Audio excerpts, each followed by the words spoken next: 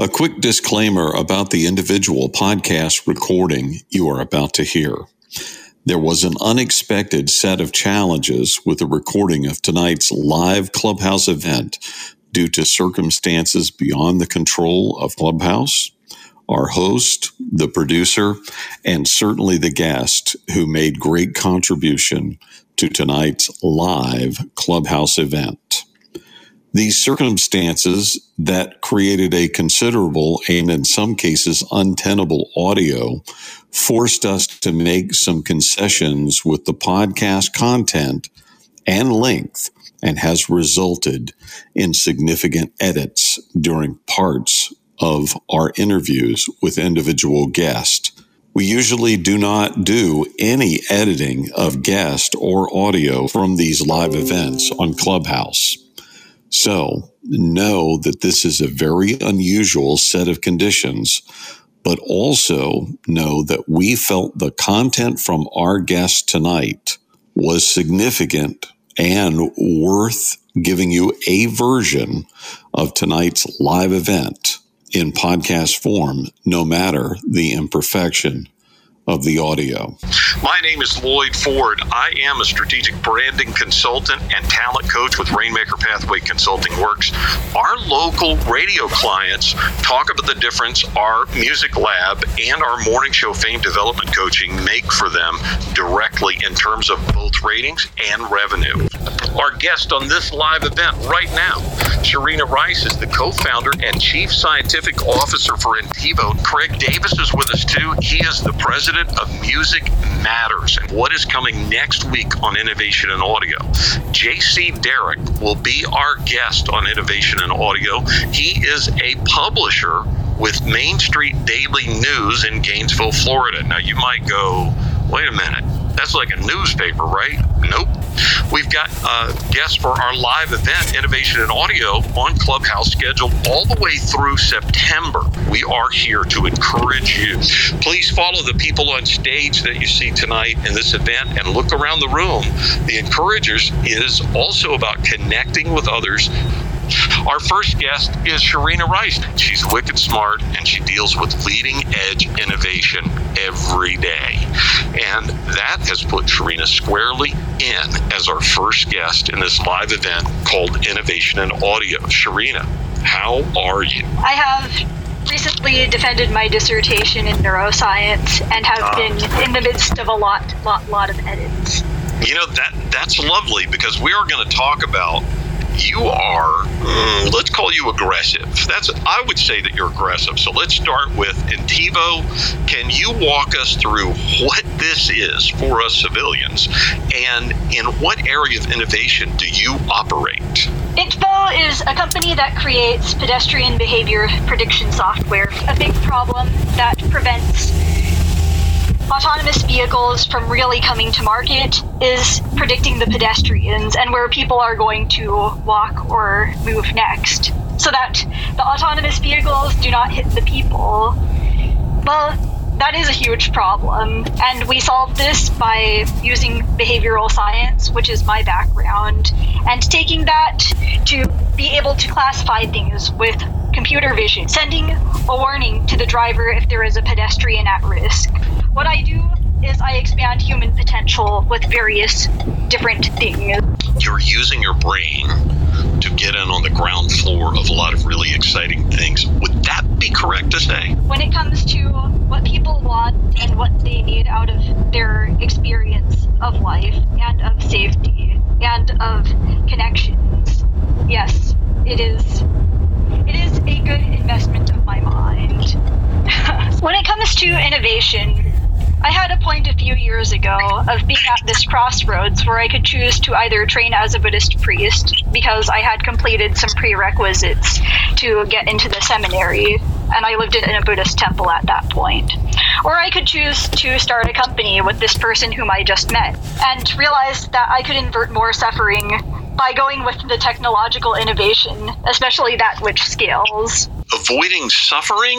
That's what I'm hearing. That motivated you. Not just avoiding suffering, but inverting suffering for many, many, many people beyond myself. Taking a lot of things that make me angry or sad about the world and just being able to create technology from that, or just being really, really motivated to solve the problems that there are. Also, given that I have a neuroscience background and I have a lot of fun with my robotics hobbies, it seems like a really good way to go. Early on as a child, you were really interested in human behavior. Is that more or less true now? And how does that compare, or is it merging in your mind with extended reality? There's the question of where does one thing start? Where does the next thing end? Where is the line? I would say that most people, they don't know very much about artificial intelligence. They don't really know how to talk well about the topic. They don't really know about what regulations to ask for from it from their elected officials. And then they continue trying to do things with business as usual.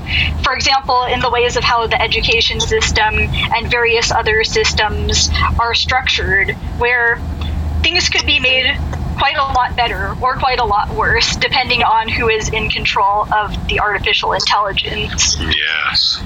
So it is extremely useful for people to at least have some literacy in, okay, what is artificial intelligence and what should we ask for about it and how should we think through it? It is kind of amazing, too, that in the educational system itself, people learn how to code, they learn how to do math, and these are skills that are emphasized, that and reading. But what about ethics?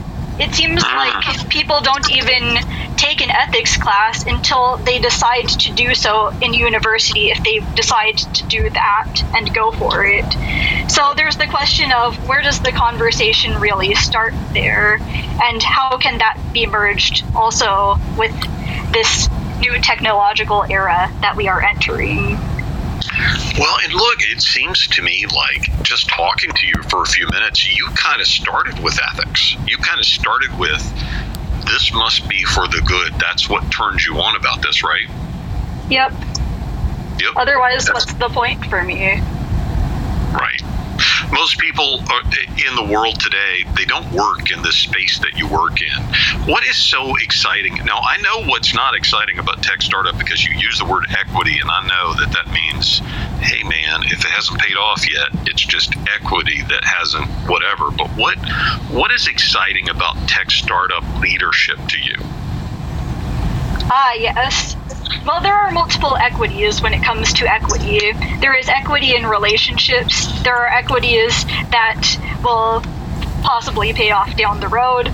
There are lots of things that go into such an investment. So I get to work with amazing people who are working on changing the world in all kinds of ways, from Parkinson's healthcare to preventing cars from hitting humans.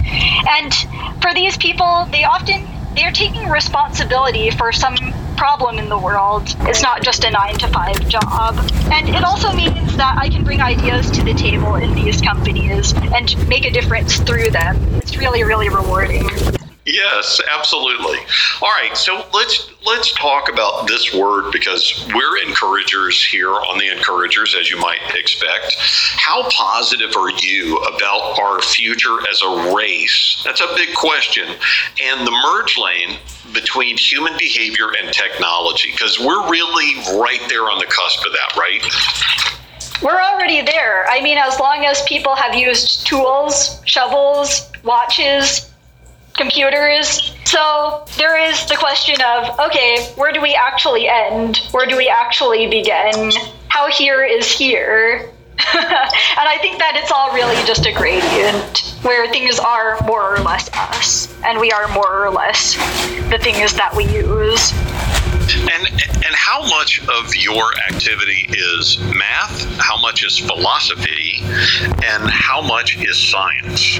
I would say 100% is philosophy. Really? I am a thinker who thinks about thinking. As for science, there's a lot that we just don't know about how the natural world works. There's a lot of technology that could be made better through a better understanding of science. And so I try to use what we know.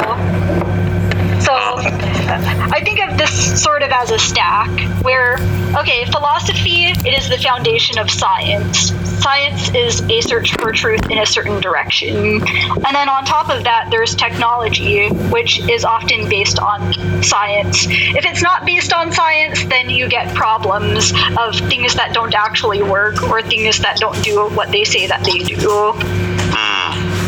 So, look, you're a person that clearly you think a lot. The other thing about you, though, is I'm real curious. You know, you just did your dissertation, but you've got all these roles that you're doing. How much of your waking time are you spending working on things? Well, I have promised my advisor that I am not going to think about startups at all until after I have this entire dissertation finished. So that is going to be about 1 month from now. So I have not been working on my startups. So you're going to ramp up your activity is what it sounds like to me. Yes. And you are excited and looking forward to this, aren't you? I feel like I am sitting on my hands. Where in the world would you like to see yourself in 10 years? Or is that hard? Right now I'm looking at a certain piece of paper on my wall where there's a rocket ship and it says moonshots on it, and then under it says that it's fueled by roots in reality. So that's what I would like to be doing. I would like to be the managing director of a portfolio that I would call Yellow Pill Ventures, because there's the question of, do you take the red pill or the blue pill?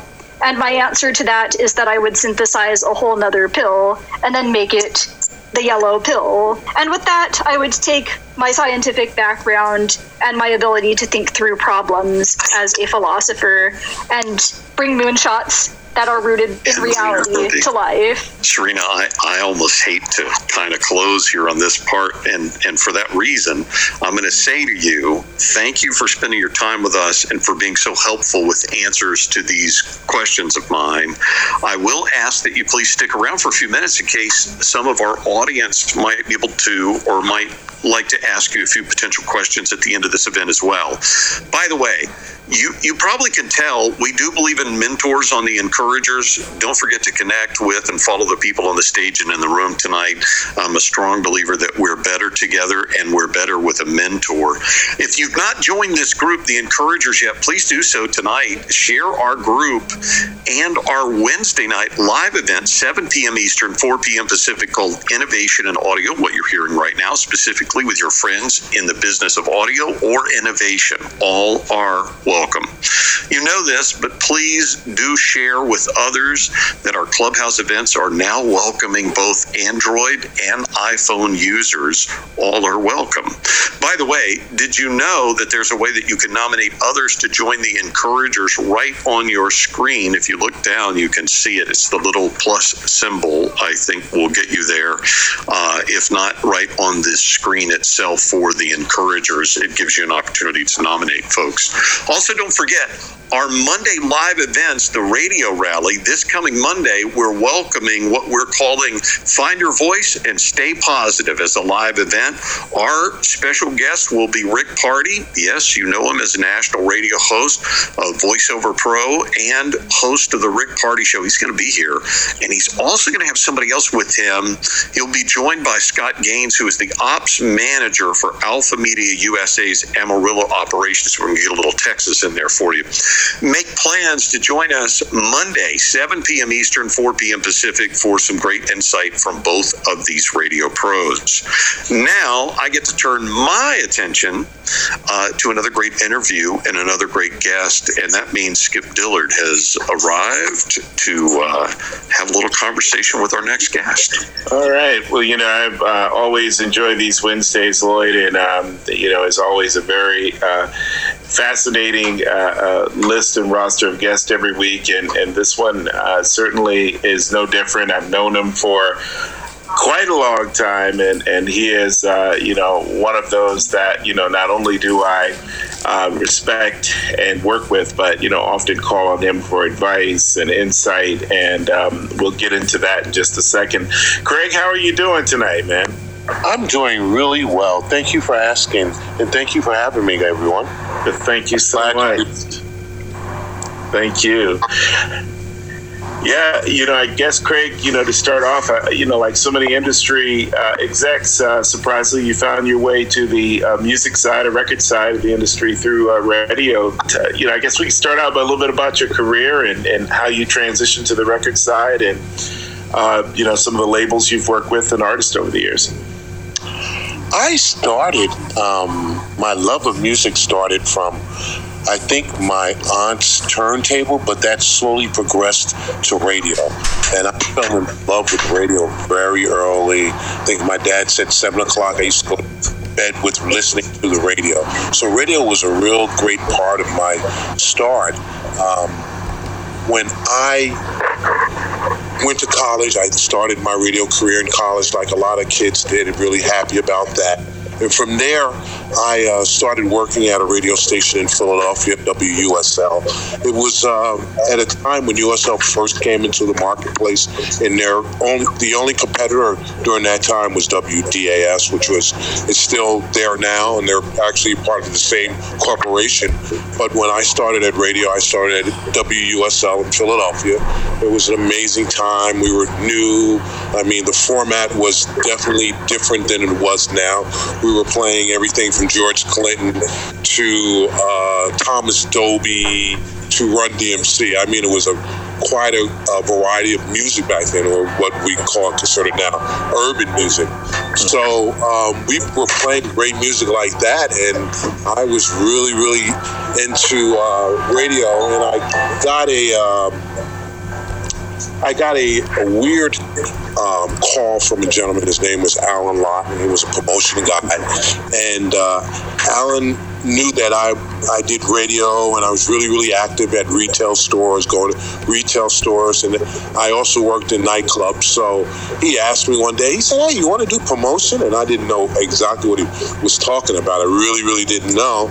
So I asked a good friend of mine, Fred Buggs, and we were working in Philadelphia during that time together. And Fred was like, "Hey, what the heck? Why don't you try it? Nothing beats a try." So I tried it. I never looked back. It was just immersing. I mean, every day was different. You had so many different tasks on so many different days. No 2 days were the same.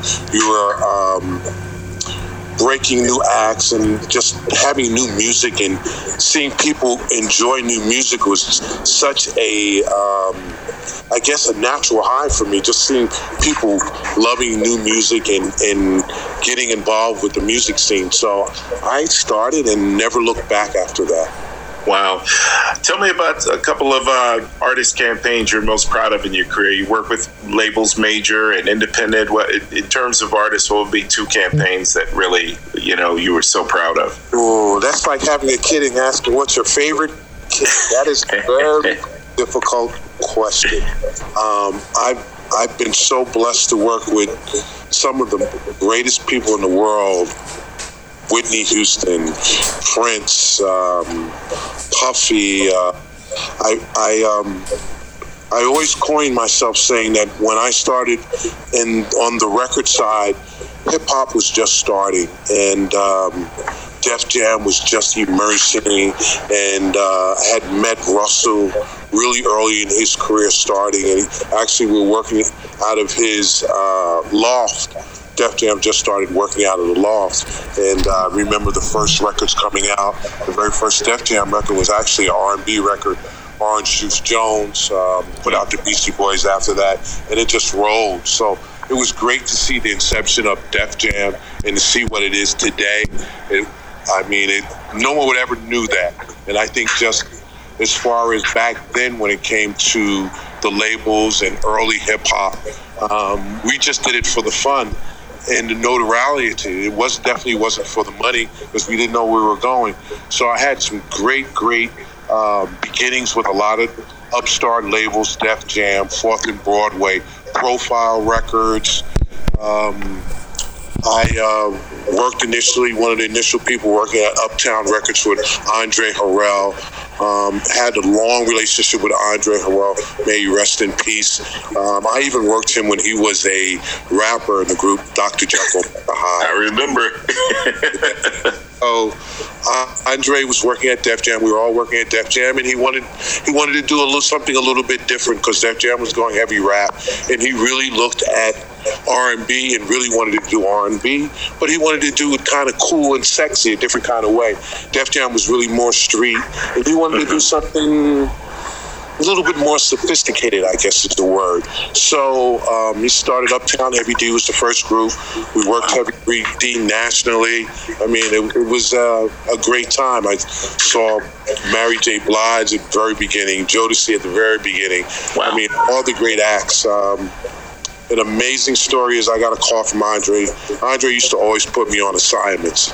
And he called me one day. He said, hey, I got this kid. He goes to Howard University. He wants to learn the record business. Craig, why don't you take him under your wing? And I met him at he was doing a night at a nightclub in Washington, D.C. Wow. So I stopped. I went past. The line was around the block.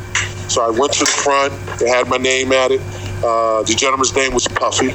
And Puffy was he was a big club promoter in college, and I mean he gave great parties. And when I first met Puff, the first thing he said, "Hey Craig, my name's Puff." He gave me a bottle of Dom Perignon. I'm like looking at this guy. He's 19 years old, and he's giving me a bottle of Dom Perignon, saying, "When you finish that, come get another one." I was like, this kid is definitely something cut from a different cloth, and. We worked for 6 months together. He was underneath me. He worked for 6 months. And he said, Craig, I love what you do with promotion and marketing. It's amazing how you break artists and take it something. He said, but I want to really be in a process of creating music. So I said, well, you definitely have to go up to New York and put an intern up in New York. So he went up to New York, and you know the story from there. So Puff is a really, really great story. We're still great friends. He gave me with the nickname Uncle Craig that has stuck with me forever. Yes. I had a great experience in working with Clive Davis for 10 years. It was some of the greatest days working for Arista Records.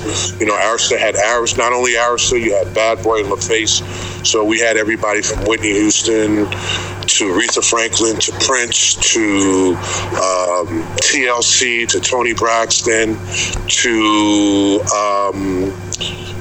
Notorious B.I.G. and 112 and Faith. We had so many projects back then. It was a great experience of multitasking. Of course, in this business, you really have to know how to multitask. And that was a great experience working for Clive Davis, and his excellence and his status of excellence, I really haven't seen since then. We would go and do retreats. We would learn how to do Selector. I was amazed on learning Selector. As many other things. We would go in and go to meetings. We would find about research stories. It was really a great training ground, and he made sure all his employees were well equipped to do the job, which was to market and promote and sell music. So Clive was a great administrator. Clive was a person in which if he had a question, especially with this Whitney Houston, you would get in the morning, you would get a little blue ink pen, and you would ask a question, and you would have to answer that question within 2 hours. So Clive was very, very on top of what he did, and he would definitely check even radio airplay. As much as he was involved with his artists, he would make sure his radio airplay would be intact. So Clive was an incredible person to work for. After that, I worked at Priority Records for a while, learned a lot about Southern hip-hop, worked with Snoop Dogg, which was another incredible time working with him. From there, I went to Jive Records, was a VP at Jive Records. We broke Chris Brown, we broke Sierra.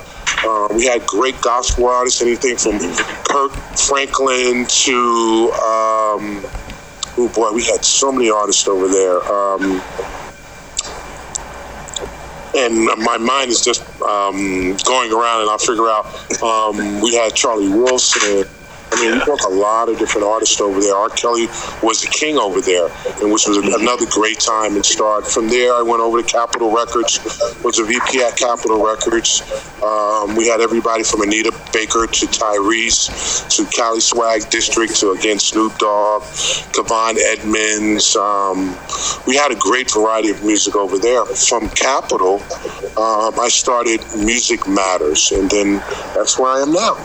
Yeah, well, definitely. And, one of the main reasons, Craig, I wanted to get you on as soon as possible. You're one of the early adapters to the Clubhouse app. And one thing that I gained so much insight from you while we were all, locked in at home and doubling up with masks was, you started a weekly international touring update on Clubhouse. And I was amazed hearing from people in Amsterdam and London and Asia waiting to move artists back around the world. And I guess from all you've learned and studied, and you're on planes constantly burning up the frequent flyer miles again, where are we in terms of returning to a sense of normalcy with tours at the moment, at this point? Internationally, it's all over the place. I guess to say the one word, it's just a little bit of this, it's a little bit of that. Here in the States, I think we're moving forward, but I think it's not by way of science, it's by way of economics. People are really, really hurting, and people really, really want to go out there and work and make a living. People really, really want to get entertained. So I think here in the States, we've drifted a little bit away from science. And the amazing thing about the International Clubhouse room I have is, we deal with who's open, who's not, what are your conditions in your country? And that's really the driving force. If there are high vaccine levels in certain countries, they're more prone to open up. The UK has gone through its problems, and it kind of reflects on what happens in the States. India started out with the Delta strain. We saw it transfer and move through Africa, Europe, and then come over here.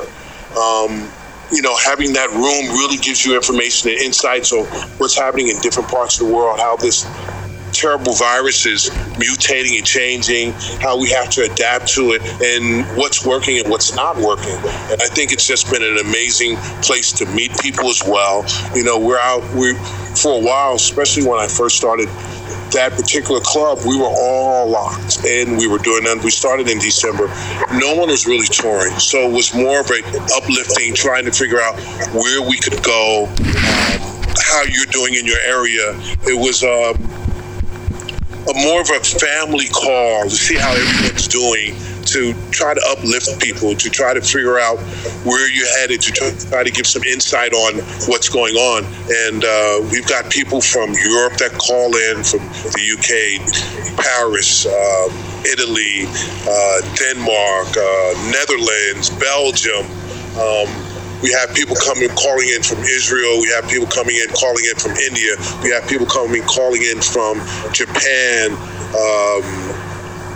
China. We have people calling in from Australia, New Zealand. We have people calling in South America from Brazil, Colombia, Venezuela. We have people calling in from Africa, from South Africa, Nigeria, Kenya. So you're getting a real good feel of what goes on internationally. Internationally now, I don't know where we're going to be headed, which is part of what we do. It seems that they're going to close down these countries again because these rates are going up. These cases are really, really going up, and it's really, really affecting our business again.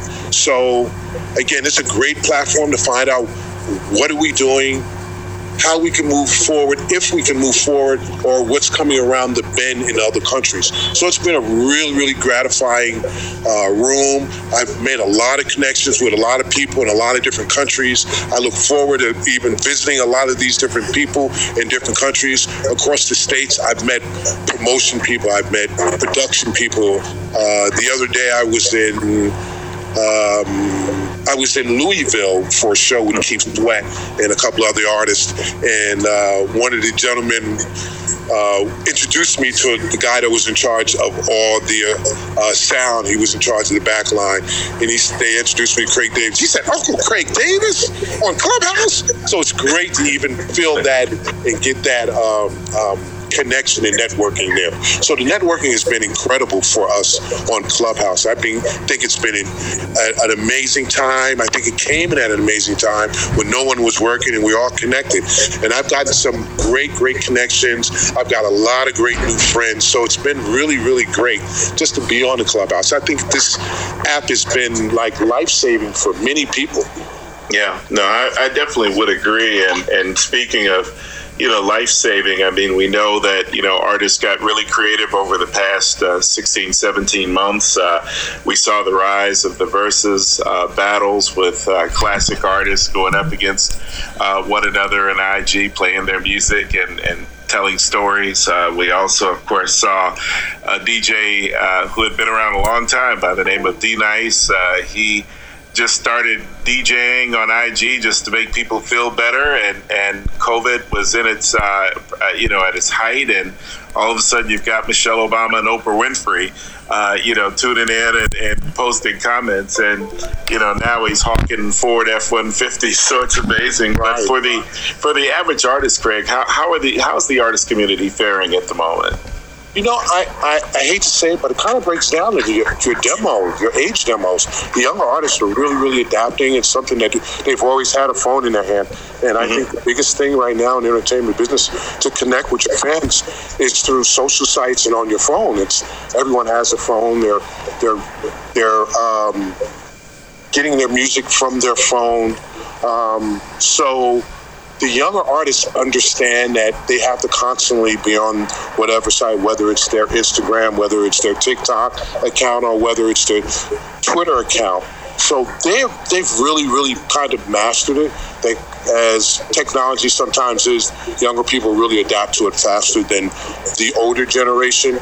Now, a lot of the R&B acts that I deal with today, because I do have consulting and deal with a lot of different companies, but my older R&B acts, some of them got it, some of them are still not even really going into the social site and not really trying to discover and change. And I think that sadly enough, I think some of those people that haven't adapted will not be here in another 3 to 5 years, because again, this is the future. We talk about technology. This is technology now. Technology is on your phone. That's what technology is. There were a lot of groups that were hurt during the pandemic that didn't know what to do and or were afraid to go out there for their health reasons, whatever their health reasons were. Yeah. So a lot of them sat back for a whole year and didn't do anything. I've got artists that haven't performed in a year and a half. Wow. Some of them have done really well, whether it was investing, whether they're getting the money from publishing, or whatever other alternative streams. They've been doing well, but there's some artists that don't have that. They didn't write their own music, that don't have a great publishing deal, or are scared to go out there, so they're really suffering. There's some artists that are barely getting by. There's some artists that are about to lose homes. There's some artists that have lost homes. But on the other side, there's some artists that have really adapted, and they've made the best of it, and they've gone and during this pandemic has taken advantage of it, and they've increased their brand immensely. Wow, that's something, and that's a point I wanted to make. The audio streaming universe has stolen a large percentage of new music discovery from radio. Some say it. I know at one time it was 93% of new music, was discovered at radio by consumers, and depending on who you ask or what research, now it's somewhere in the 60 percentile, maybe 65%. From dealing a lot with both radio promotion and marketing, what can radio do that can really continue to build relationships with the artist community, and kind of, I guess you could say, put to the side some of the competition from the Spotify's, the Apple Musics, and others with seemingly endless pockets to collaborate with artists. I think radio brings a unique perspective to music, a unique perspective to their listener. The listener listens to radio to get entertained, and not only by the music, but by the personalities. And I think radio has to go back to focusing on radio personalities, making it fun again, being part of the entertainment. I think when people go and stream a record, they want to hear what they want to hear. They make their own playlist. They know what favorite artist it is. Some do it for discovery. Again, I do know that there are a lot of people that go out there for discovery, but I think radio at this point in time has to be stronger locally as well. I think they have to go hyper local, and I think they have to, as a whole, they have to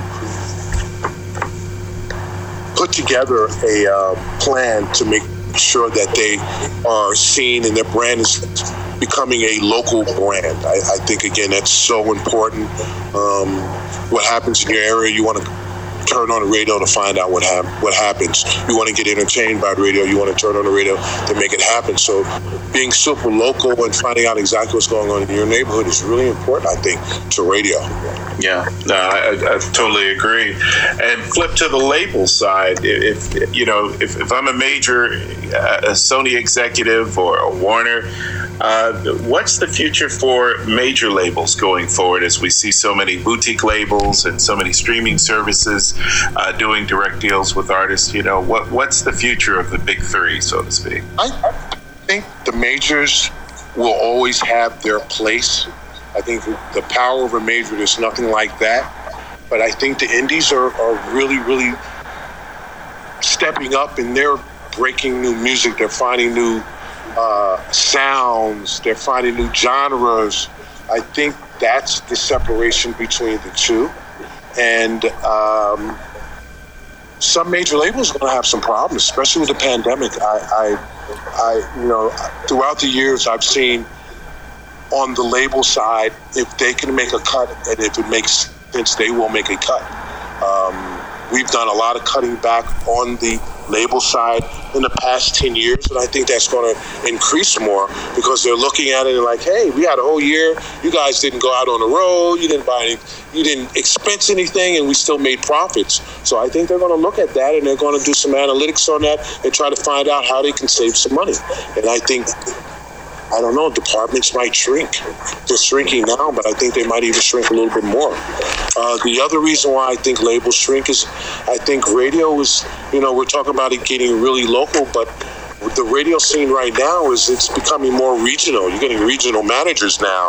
You're getting less people controlling more radio stations now. So it's not like you used to go to every radio station and you had to talk to every program directors. That's changing as well. So you're not going to have that local effect as much as you had before. So I think that's going to be a change as well. Yeah, no, I couldn't agree more. And, want to save a little time for questions. And, Craig, if you can let everybody know how they can reach you, maybe an email address you prefer, if you'd like. Everyone can reach me. I'm on Instagram, Uncle Craig Davis. I regularly look at my DMs and answer my DMs. On the label side, I'm a senior vice president over at SRG ILS, which is an incredible label. We have everybody from UB40 to Brian McKnight to we're closing a deal. We just closed a deal with Johnny Gill, so we have his label, hoping to maybe even get the new edition next project, to Lyrica, which is one of the biggest prolific writers for Chris Brown and everything. So you guys can also hit my email there. It's Craig, CRAIG, at SRGILS.com. Also, if you want to also reach me, I do have another email address. It's musicmatters2013 at gmail.com. Great. Well, Craig, listen, man, thank you so much. Always, you stick around for a couple of minutes in case we have questions. Absolutely. And I'm going to pass the mic back over to Lloyd. It's really fascinating. You know, we always talk about how we have diverse guests on innovation and audio. Well, take a beat for a minute and think about this. We have Sharina Rice, and you just think about how she got into the thing. Well, she's getting into the things that she's into all the time with the idea of changing the world and innovation. And then you look at Craig, okay? And Craig has this long career. He never mentions, not one time does he mention the word innovation, yet everything that's coming out of his mouth, all these artists and all of these things that have broken across time that he's been involved in, they're nothing but innovation. And he's a guy that, even though he has this long track record, he sees the innovation curve for these artists and that people have to change. I'm going to tell you something. Things are always changing. You know, he talked for a few minutes about over in Europe or around the world and all these different locations. Let me tell you something. We don't know what's going to happen in the United States with what's going on with the virus. So it's very interesting how the world always changes. And that's one of the reasons that we do innovation in audio. And it's great to have these two guests on. Of course, if you've got questions for our guest tonight, now is the time. If you have not hit the raise your hand button at the bottom of your phone, please do it now. You'll see a hand at the bottom of your screen. For your iPhone or Android, just hit the button, and of course, we'll do the rest. We do ask that you mute your mic if we bring you up onto the stage. If you don't do this, we'll send you right back down to try again. We are recording this event for inclusion in the Encouragers Innovation and Audio podcast, which will be available on iTunes, Spotify, and a couple of other dozen platforms, probably within an hour of when this live event ends. A big thank you goes to Joe Kelly for producing our podcast associated with the Encouragers, and JustJoeProductions.com for handling the audio footprint and distribution of our podcast so that many others can listen to it anywhere that they get their podcast. Of course, he does a great and exceptional job doing this. One day I'm going to tell you what kind of task he had tonight, which is really kind of interesting and a little hairy. Follow the people on the stage tonight. You know, this live event is meant to encourage you and encourage the use of mentors. Look around the room, find a way to introduce yourself this week if you don't know someone who's here. And I'm going to go ahead and ask a question. Sometimes it's intimidating for people to step up and ask questions. So I'm going to go back to Sharina for a second. And I hate to do this to you, Sharina, but I am going to ask this question because I've been thinking about it since we were talking a few minutes ago. Is there a key area that makes you wish that we had more technology right now to fix in the scientific community, in the, you know, on the leading edge of innovation? Is there some area that makes you wish we had more technology? Thanks, Lloyd. I think in general it is inefficient systems that do. So, for example, there are a lot of organizations that are dedicated to helping people who are unhoused. And the thing is that there isn't a good centralized system for groups of people to coordinate who does what. And there's a big supply chain thing to that too, where donations may be very, very variable from week to week, where they may get a donation from a grocery store of 50 pounds of bananas one week, or 100 pounds of mushrooms another week, or so on and so forth. So there's the question of, okay, could there be some sort of thing with automated systems that just make this easy to update rather than the current things that are in place, which just do not work because they don't work with human behavior? That is the big thing about it, because, well, we're not automatons. Updating some systems and doing all of this entry stuff, it's just not as rewarding sometimes as giving someone food. Right. Absolutely. Well, listen, I do want to actually mention and thank Craig again for just a second. I don't have a question for you, Craig, but I do want to say that you're really fascinating in your career arc. And anybody who's worked with Clive Davis, in case people don't know, there is a great documentary on Clive that is on Netflix that's worth anybody watching if you want to know about that attention to detail. Craig, was that the most fascinating thing about working with Clive, or was it the picking of the hits? It was that he was involved totally in each of the projects. Whether he was or not, it felt like he was totally involved. It felt like he was in the process of recording. He was in the process of marketing. He was in the process of the branding. He was in a total process, which was amazing. That he was able to do so much. And especially, and I'm going to say at his age, because again, he was doing this in his late 60s and he was 70s, and he was putting in hours. We used to do conventions, and it was amazing. BMG conventions, we used to have a day at Arista. We would work 16 hours. We would do a presentation. We would stand up and do a presentation for Arista, Bad Boy, and LaFace, and it would be a 16-hour presentation. And he would have, the energy was amazing with him. Amazing. Well, he's living his passion like Sharina in this episode of Innovation in Audio. Craig, I want to thank you for being a guest on our live event. Sharina, I want to thank you. Of course, you both have been excellent guests tonight. A big thank you to Skip Dillard for creating this event and being an excellent co-host. Don't forget to come back Monday, 7 p.m. Eastern, 4 p.m. Pacific for the radio rally, and Wednesday, 7 p.m. Eastern, 4 p.m. Pacific for Innovation in Audio. You can get updates anytime on our guest schedules, which are all, you can find them all the way out to September. We've got them scheduled for you at rainmakerpathway.com. Look in the blog section and you just look for the guest. You'll find them. You can share the Encouragers on Clubhouse with your radio and audio friends and innovation friends. If you're on Facebook, you can go to my Facebook page later tonight, LOYDFORD,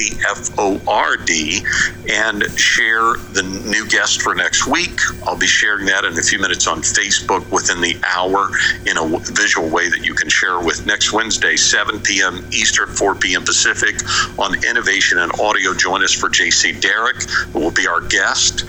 He is the publisher of the digital project called Main Street Daily News in Gainesville, Florida. It has a tie directly to the radio business too. We're going to talk about the innovative work that they're doing in North Central Florida. You want to be a part of that. Thank you for being a part of this live event, and thank you for being an encourager. Please remember this: be kinder than you have to be. Good night.